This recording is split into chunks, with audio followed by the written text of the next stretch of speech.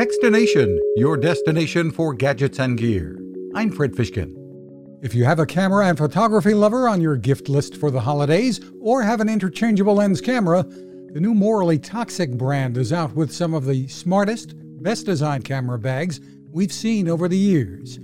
You've got to love the name Morally Toxic from the folks who built Three-Legged Things tripods in the UK.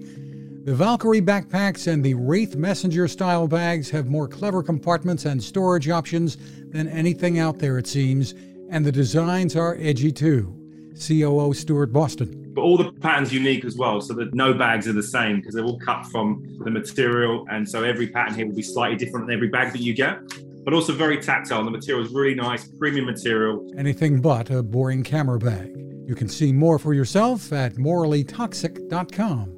You can find us at techstination.com. I'm Fred Fishkin. Cooking with the power of the sun. Hi, I'm Fred Fishkin, here to tell you about the latest innovation from my friend Patrick Sherwin and his great team at GoSun Stove. The GoSun Fusion has arrived using the company's tried and true reflectors and a solar vacuum tube to get you cooking without the mess of charcoal, heavy propane tanks, or smoke. A really bright idea.